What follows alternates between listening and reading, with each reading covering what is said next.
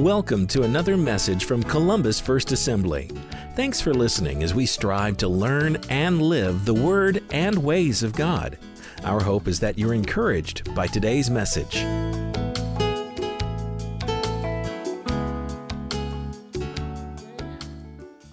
I'm going to just open this up with where my heart is at. I have a great burden on my heart for what I'm preaching about this week.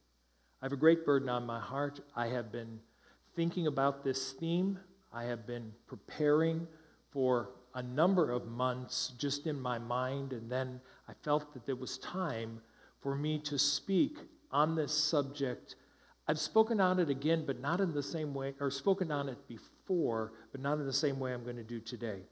So, the first thing I want you to do is to turn in your Bibles to the book of 2 Thessalonians. I'm going to be reading from the New King James Version. You will be able to read it off of the screen, this particular text. It's going to be coming up. And I want to give you the context of one of my key verses here. The Apostle Paul is writing to a church in a city called Thessalonica. And this church has been shaken a little bit because somebody has brought news to them that they have missed the second coming of Jesus. That somehow or other they had missed it. Jesus had come and they were left behind. And the Apostle Paul got wind of this, so he penned a letter to explain in a little bit more detail, no, you haven't missed the second coming of Jesus, and here's some reasons why. Well, in these few verses we're going to read, verses 1 through 4, we're going to focus on verse 3, but I wanted to give you the full context of what Paul wrote and why he wrote it. So would you follow along now in your Bible? I'm reading from the New King James. There's some wording that the New King James uses, and that's why I chose it. Now, brethren, concerning the coming of our Lord Jesus Christ and our gathering together to him, we ask you not to be soon shaken in mind or troubled, either by spirit or by word or by letter, as if from us, as though the day of Christ had come.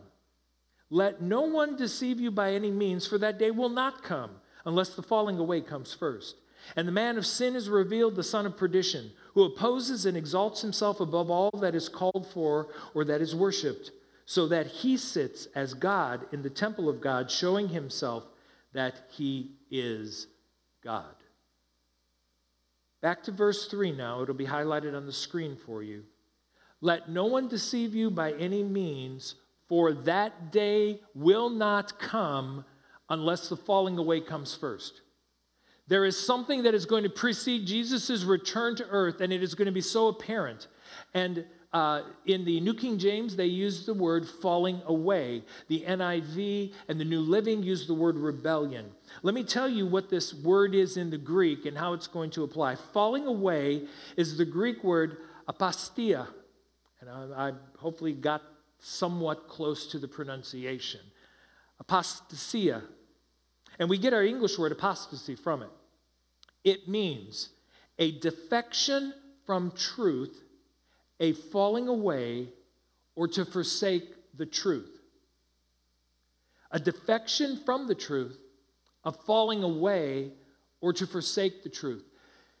This falling away is of those who have heard and responded to the truth in some way. And that's why I've called this short series Divided, the Rise of the False. Because the reason people have fallen away from the truth is they have embraced something that is false, something that is counterfeit, and they are basing their eternal security on things that are not true. Now, throughout the New Testament, throughout the church age, there has always been false teaching out there. There has always been preaching that has not been preaching the truth. There has been prophesying that has been false about what is necessary to be right with God. And there have always been people who follow this falseness. Their lives do not demonstrate a devotion to the Lord Jesus Christ. So on one side of this divide, we have the true followers of Jesus. We'll call it the true church. Those who are holding to the truth as revealed in the Scripture and living it out. And over here, we have some that have bought into the false and the counterfeit and are living their life in a way that does not line up to what the truth of the Bible is. And what Paul says is, before Jesus comes, this is going to become rampant. This is going to become rampant across the world, that people who had once held firmly to the truth as revealed in the Scripture are now believing that maybe that doesn't apply to me, or that doesn't apply to now. Entire denominations are doing this, and in the last days it will be so bad that it will be called the apostasy, the falling away, the rebellion, so that there will be people on both sides of this divide. The Apostle Paul, in writing to the Timothy, who was a young pastor, said this in 1 Timothy chapter 3, verse 5, they will act religious, meaning people who fall into this side of the divide. They will act religious, but they will reject the power that could make them godly. There will be a religious look to the people on this side of the divide, but it won't have the power to save them. And so here's a key thought. There are note sheets today. Hopefully you picked one up. The key thought today is this. And this key thought is what fuels my passion for the subject. The danger of the false and the counterfeit is that individuals who hold to these beliefs don't realize they have believed something false until it is too late. The danger of the false and the counterfeit is that individuals who hold to these beliefs don't realize they believe something false until it is too late. And as the time of Jesus' return draws closer and closer, the counterfeit will become greater, the false will become greater, the divide will become greater. You say, well, what does this look like? Let me give you some examples. There was an article that was recently published based on a research project that was done by the Barna Institute. And Barna is one who surveys churches and believers to find out where the nation, our nation, is at. And by the way, on Facebook at the close of this service, I've actually put a link, and it will appear on our Facebook feed. At the close of the service, you can read the entire article. I did not go back to the entire research project, but you will have access to the article that I read that I will be quoting from. So a year ago, in January of 2020, the Cultural Research Center surveyed 2,000 adults from 4 major groups: evangelicals, Pentecostals and charismatics, mainline Protestants, and Catholics. So the 4 major groups that adhere to the Lord Jesus Christ, that claim Jesus Christ is our way to salvation. So the evangelicals, Baptist and Wesleyan, and we really fall into the evangelical and the Pentecostal. Pentecostals and charismatics like the Assemblies of God, the Foursquare, the Apostolics. Mainline Protestant would be your Episcopal, Presbyterian, some of those mainline denominations that have been around for a long time, and then Catholics. Quoting now from the article, this is about the evangelicals. Evangelicals have traditionally emphasized the importance of seeing the Bible as the infallible, inerrant Word of God. I believe this book. I believe it's infallible. God breathed it. I believe it's inerrant. When He breathed it without error. Even though there were human writers, God miraculously made sure that they captured His word. This book is infallible. It is inerrant. That is what I believe. However, 52% of those people who identified themselves as evangelical do not believe in objective moral truth, which equates to most evangelicals believe that the Bible is either not inerrant or trustworthy in its content. Over half of those who claim to be evangelicals no longer believe that this book is the infallible, inspired, inerrant Word of God.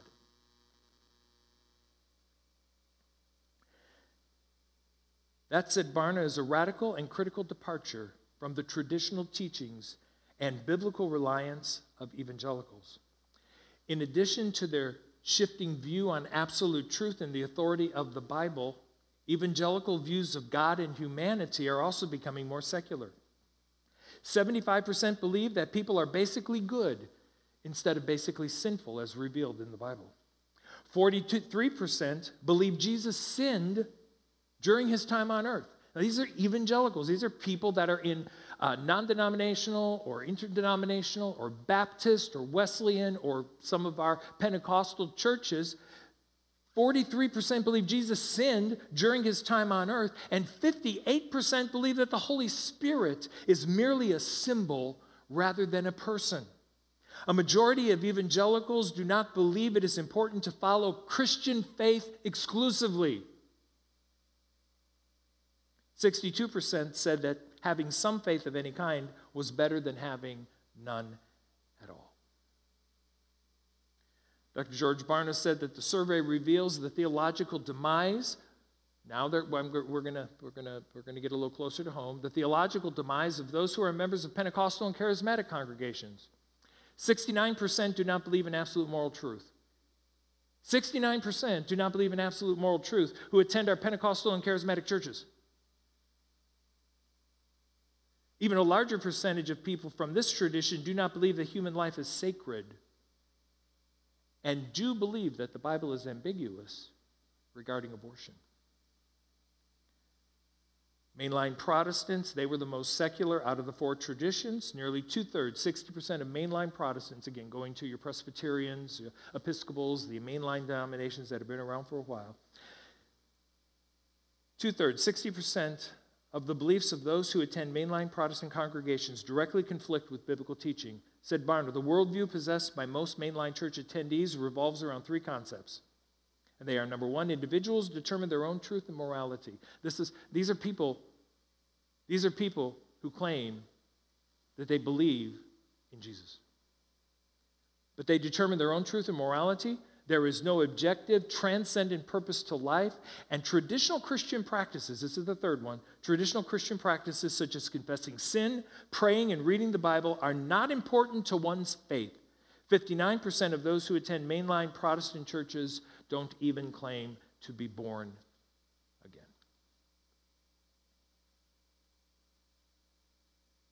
What did 2 Thessalonians say? The Lord's return will happen, but first will be a falling away. When I read things like that, when I watch what is happening, the time of Jesus' return is drawing closer and closer and closer.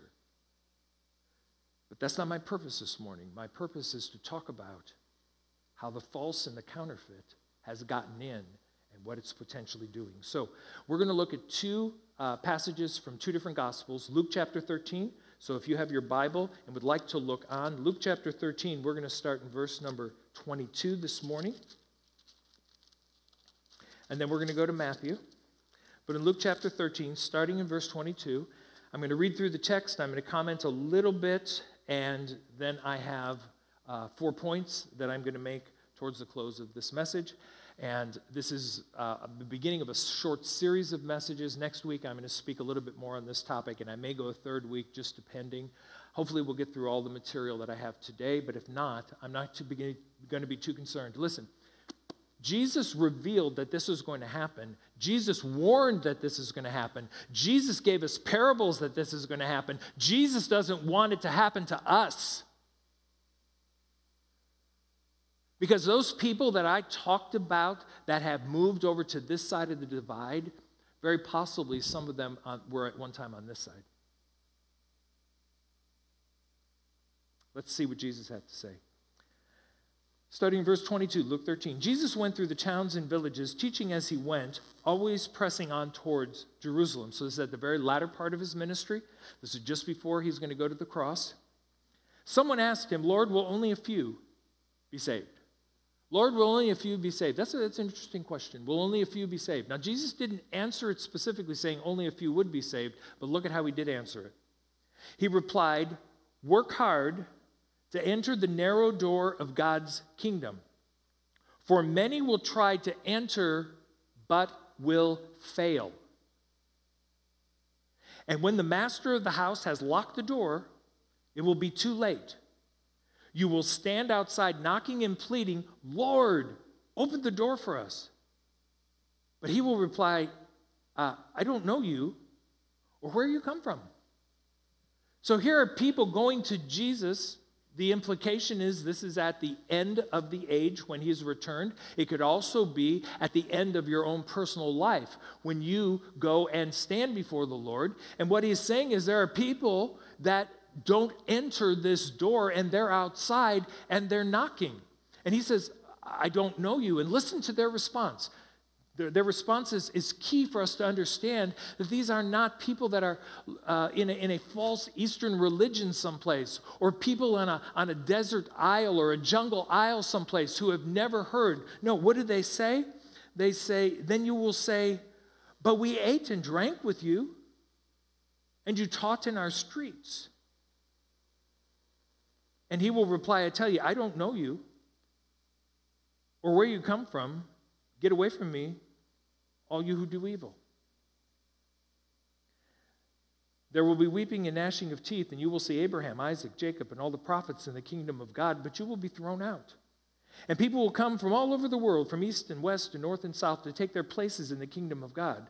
And note this, some who seem least now, or some who seem least important now will be the greatest then, and some who are the greatest now will be the least important then. In context, he was speaking to a Jewish audience, and these from the north and the south and the east and the west are probably the majority of the Gentiles that are coming. The Gentiles are getting in through this narrow door, and this Jewish audience who won't accept as Messiah are being left out. But in context, I believe he's talking about the world as a whole. Back to my key thought again. The danger of the false and the counterfeit is that individuals who hold to these beliefs don't realize they believed something false until it was too late. They didn't know they weren't going to be led in the narrow door. Because when they were locked out, what did they do? They knocked, hey, listen, we're out here. Open the door. I don't know who you are. Oh, yeah, you do.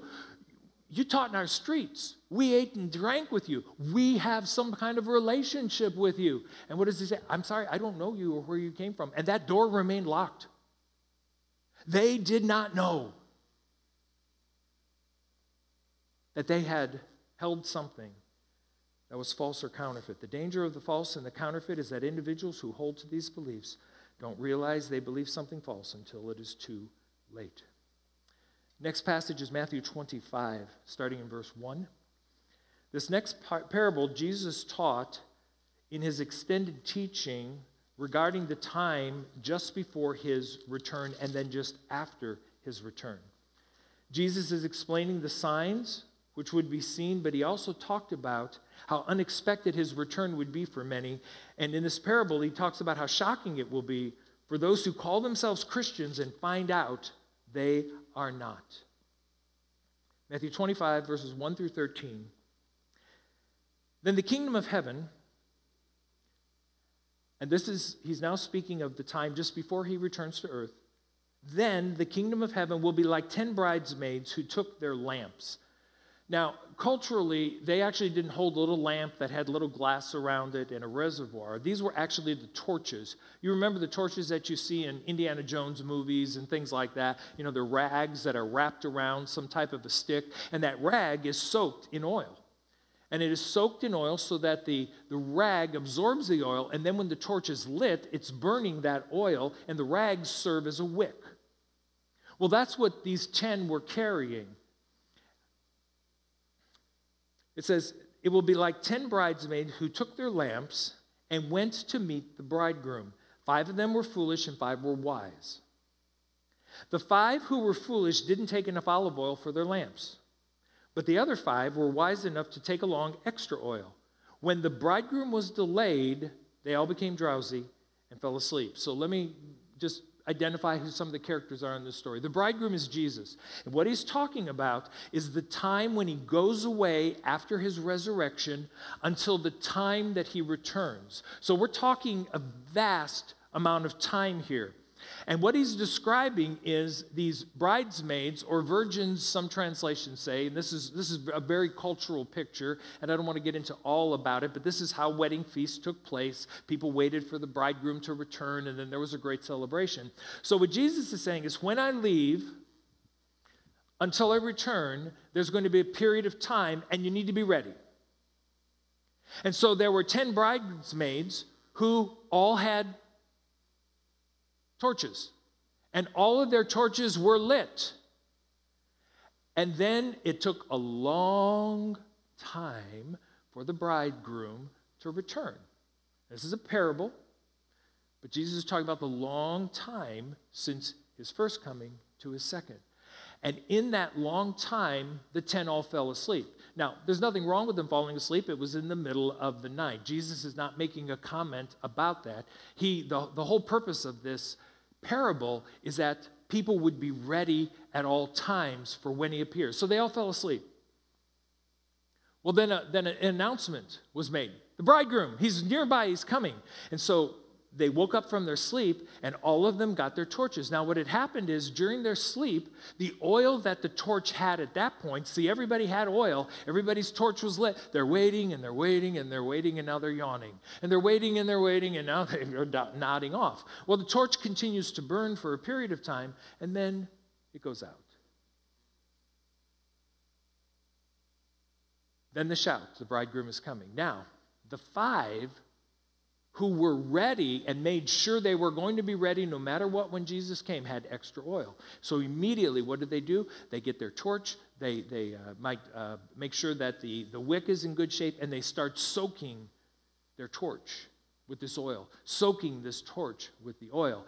And they're getting it to the point that when they light it again, it's going to be light and glowing when the bridegroom returns. Well, the 5 foolish, the ones who weren't prepared, they weren't ready, didn't have extra oil. So they go to these others and say, let us have some of yours. And they say, no, there's not going to be enough. You're just going to have to go and find some more oil. And the bridegroom returns, and that's where we pick up the story. Verse 6.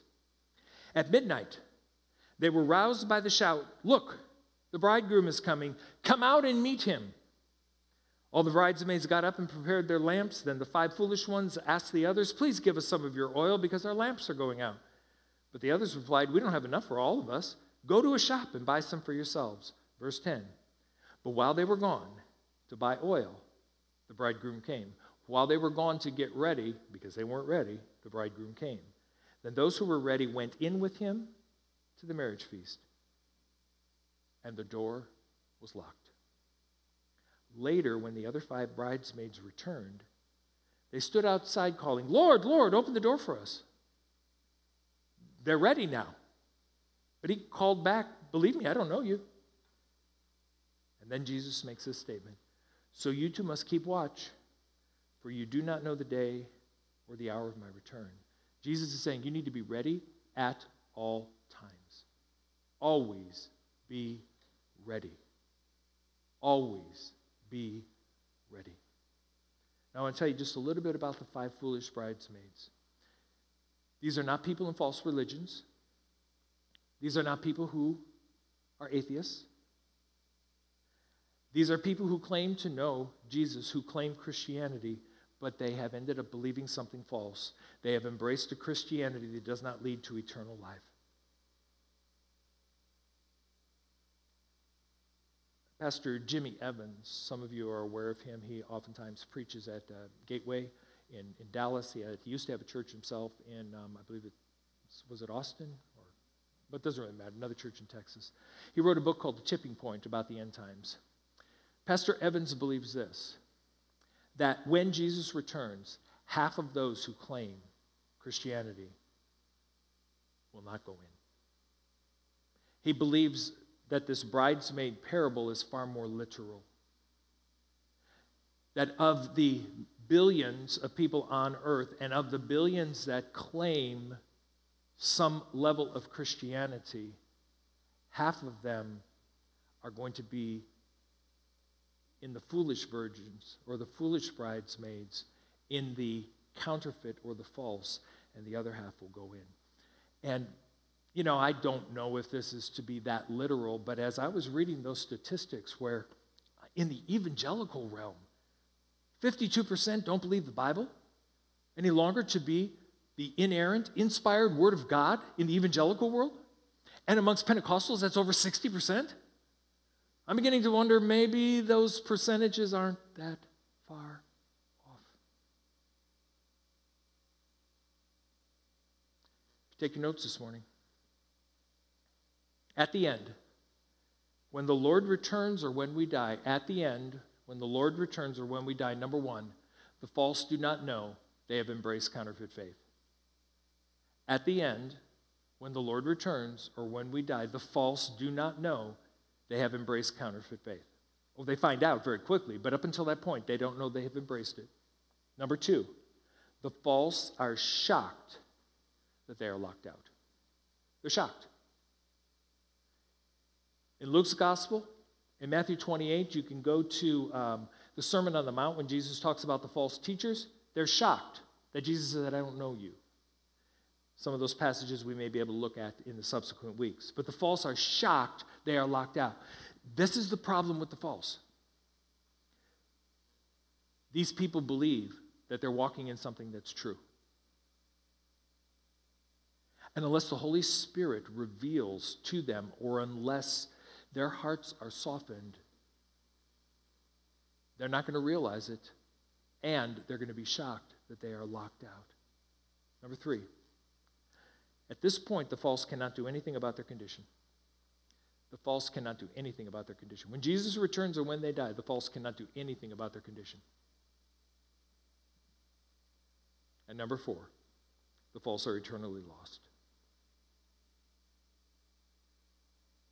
That's why this troubles me.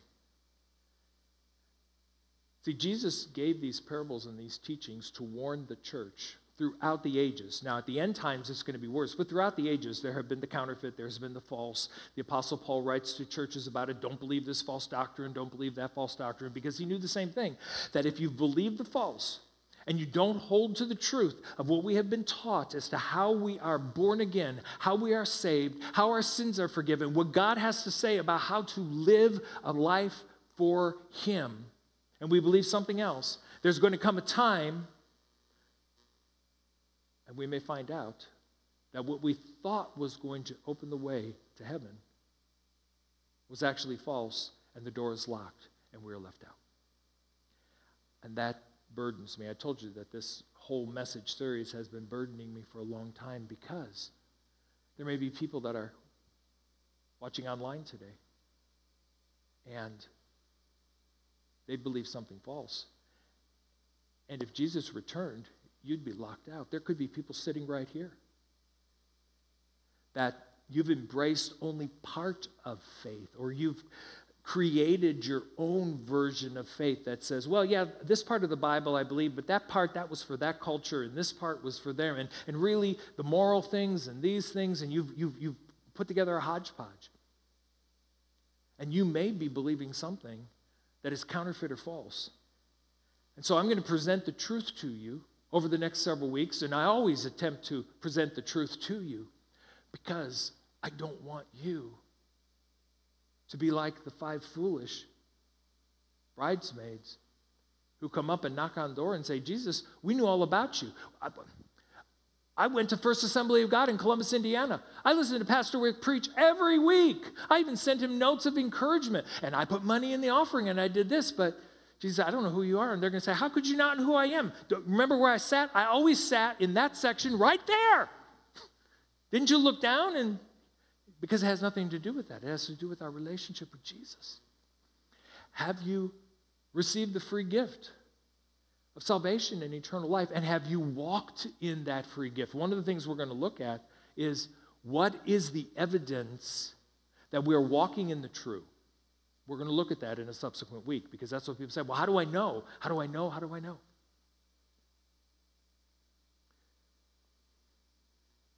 But for this week,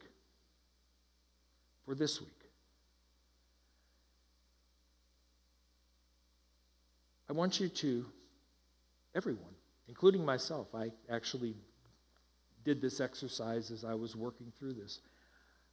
I want you to pray a prayer here in a little bit.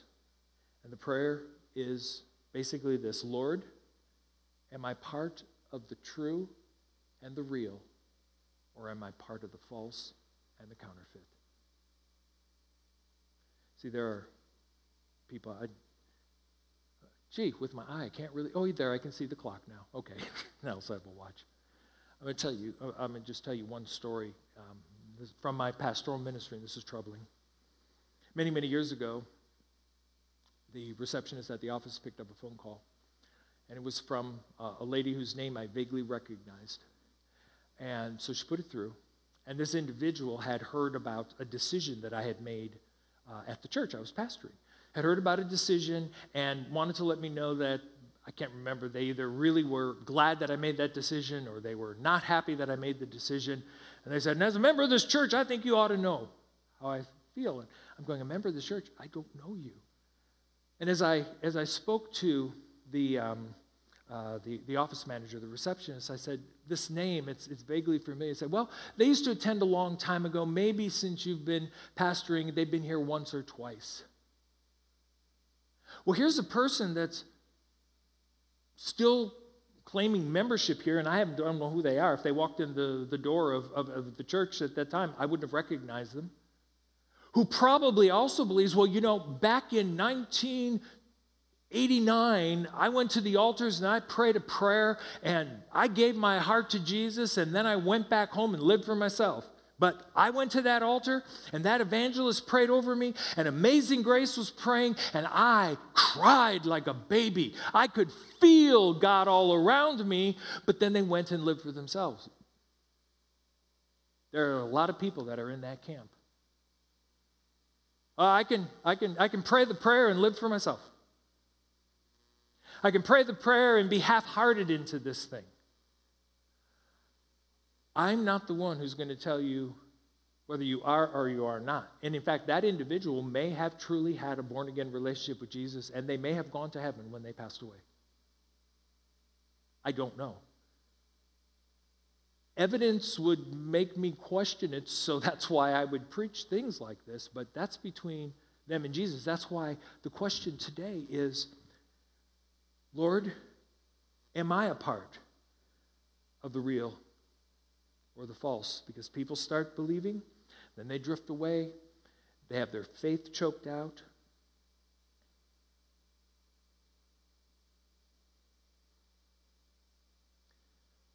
Here's the good news.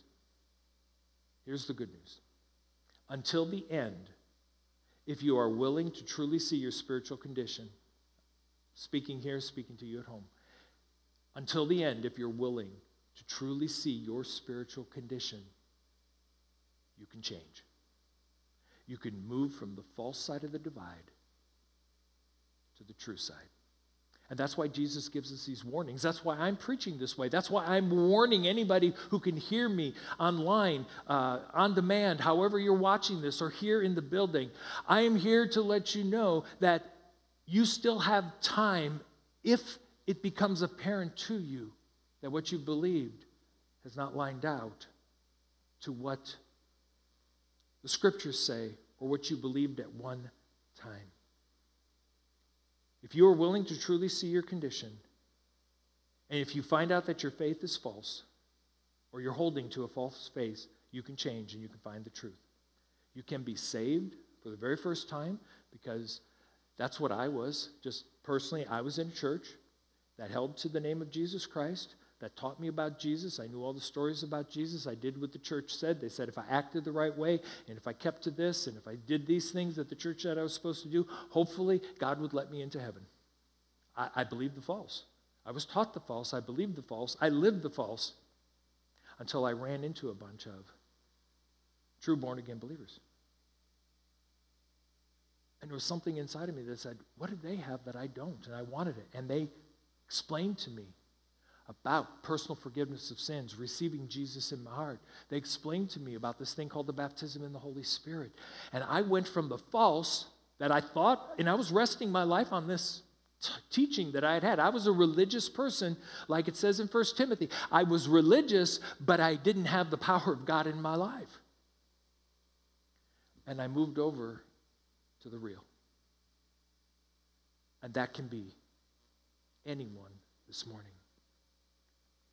As the team makes their way back to the platform, what I'm talking about may apply to no one here or several here. It may apply to individuals that are online, or it may not apply to anyone who is online. And I'm not going to make the judgment. But I will be honest, I've been around enough people who claim Jesus who show no evidence of having saving faith. And I believe some of you have too. This is ultimately between you and God. This is ultimately between them and God. But I will not fail to warn through preaching what Jesus taught. You will not be able to stand at that door and be knocking and say, well, Pastor Rick didn't tell me this.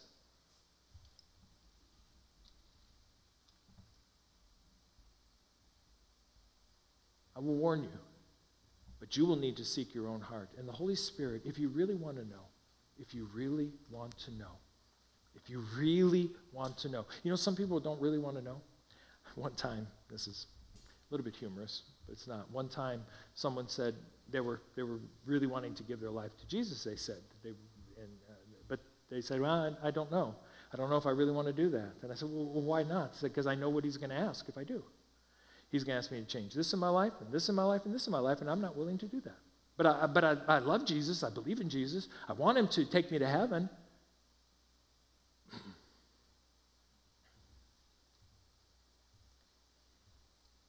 It's ultimately between you and God.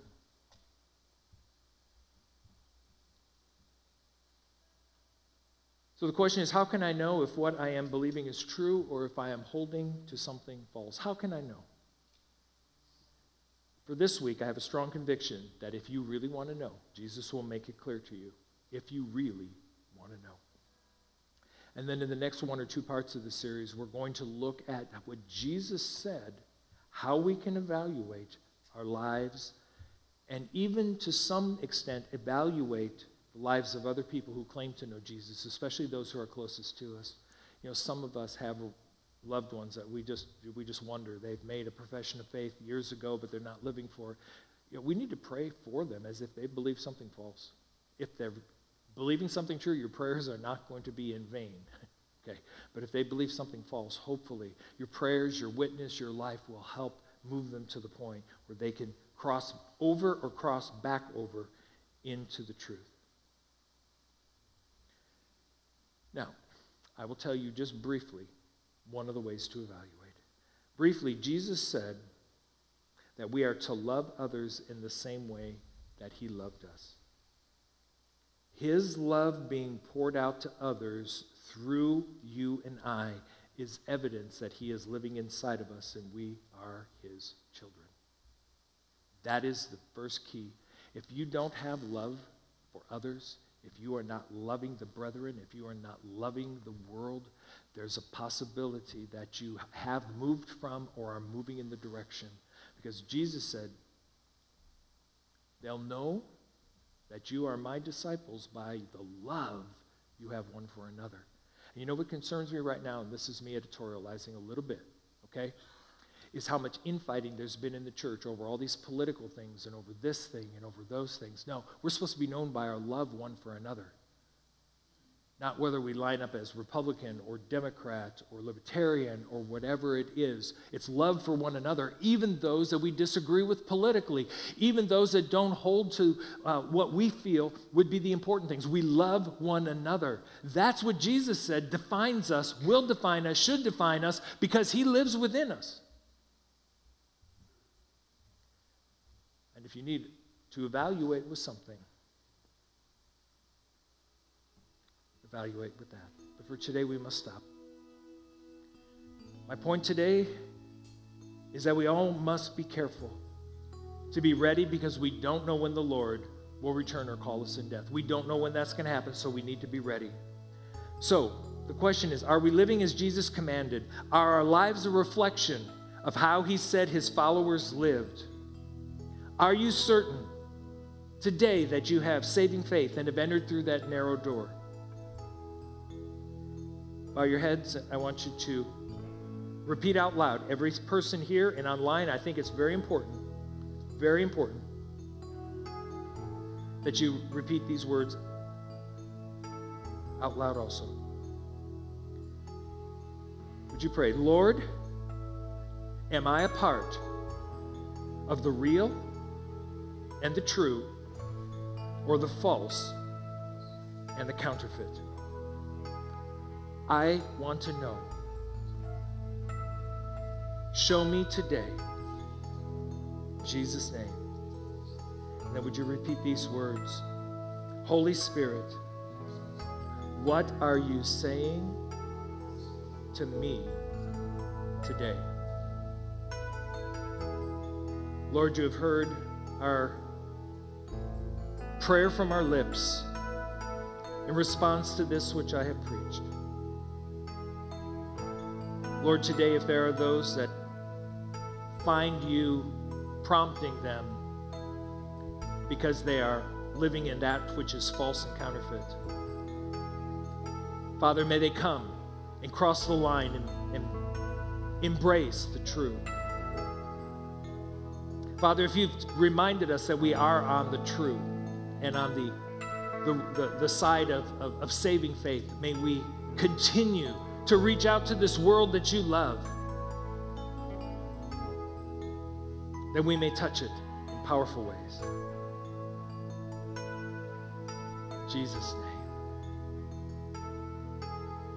Amen. I'm going to open the front in just a couple of minutes for prayer for anyone. But the team is going to lead in a small song. You may want to sing along. You may just want the words to minister to your heart. You may just want to sit there and allow the Holy Spirit to talk to you. But I'm going to come back and I'm going to give some direction for prayer. But would you follow the team now with this song? You've been listening to a message from Columbus First Assembly. We hope that you've been encouraged in your spiritual journey.